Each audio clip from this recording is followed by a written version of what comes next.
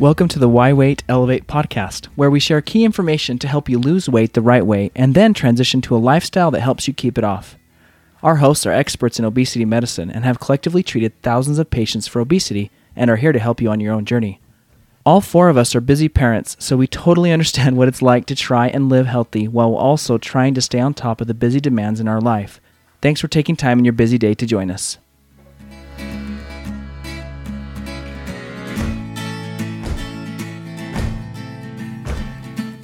As some of our hosts have medical licenses, we have a legal disclaimer to share with you. Here it is. Please note that our podcast is not intended to, and shouldn't be considered, a substitute for professional medical advice from a doctor or other qualified healthcare professional. You should always seek the advice of your physician or other qualified healthcare professional with questions you may have regarding your medical condition. You should not rely on this podcast for medical diagnosis or treatment, and you should never disregard professional medical advice or delay in seeking it because of our content.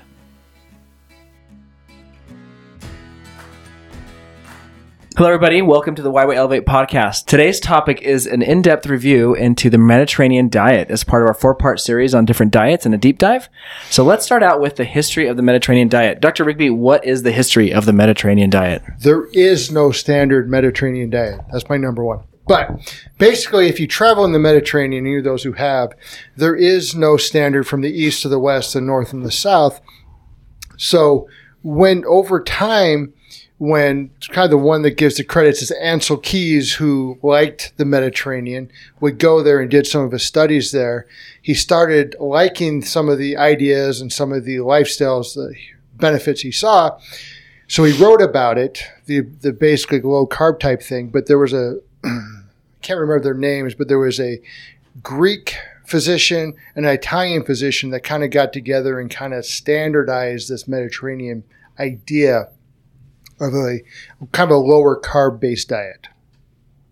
So they have the lifestyle that they eat and they live, but it's been going on in different areas for a while. But again, if you look at all the Mediterranean countries, you have to eliminate a good share of them to actually live or go to what they call the Mediterranean-based diet. They don't look at the French. They don't look at the Spanish. They look at more of the Italians and the Greek. Okay, so if you're looking for a true Mediterranean diet in the Mediterranean, you're probably not going to find it. However, there is Southern Italy and Greece. That's it. But there is a Mediterranean diet now that people live and follow.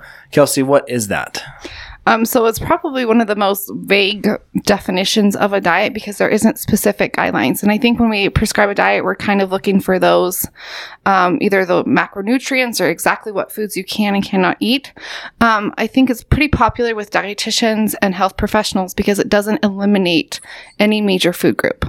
So unlike the ketogenic diet, you can still have legumes and grains, but they both focus on healthy fats. And so that's something they have in common, the Mediterranean and the ketogenic diet. Also lots of vegetables. And then the Mediterranean diet limits more of the red meat and the saturated fat, which is pretty popular with the medical community.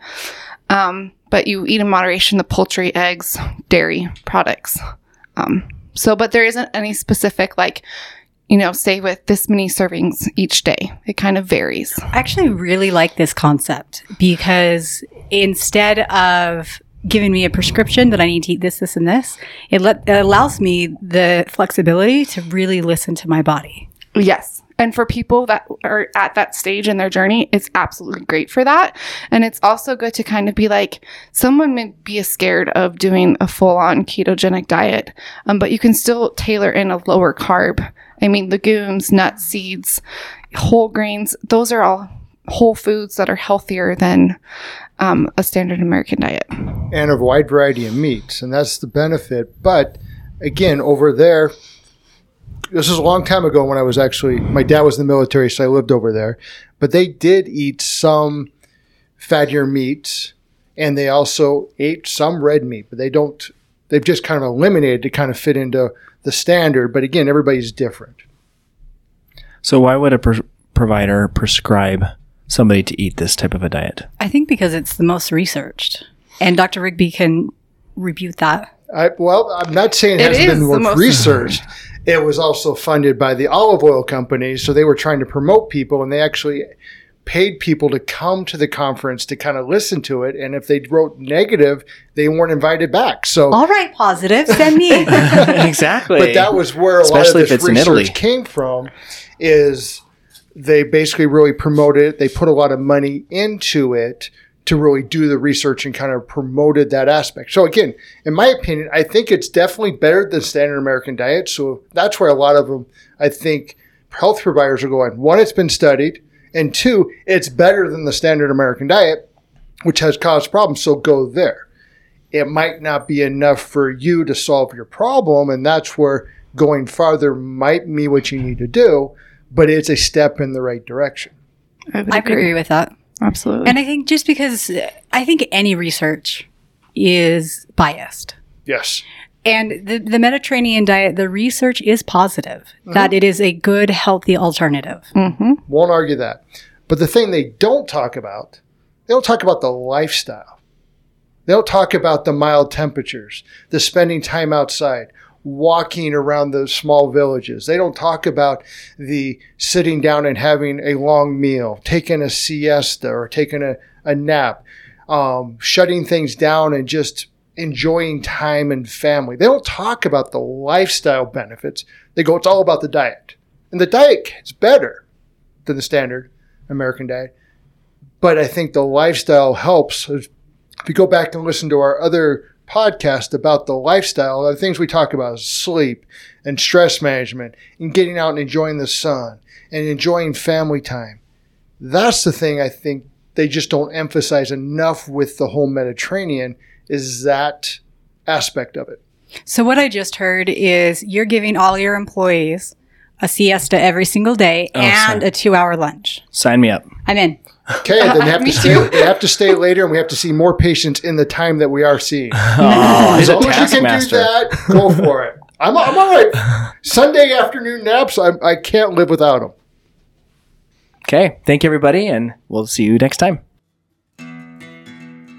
Thanks for joining us on the Why Wait Elevate podcast. We want to hear what you think about this episode and encourage you to continue the discussion in our Facebook group. The name of the group is Community of People Elevating Their Mind and Body to Lose Weight.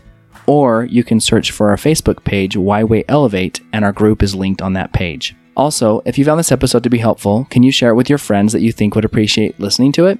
And if you found our podcast to be helpful, we would love it if you could leave us a review. It really helps others hear about this podcast, and we really want to help as many people as we can. Thank you.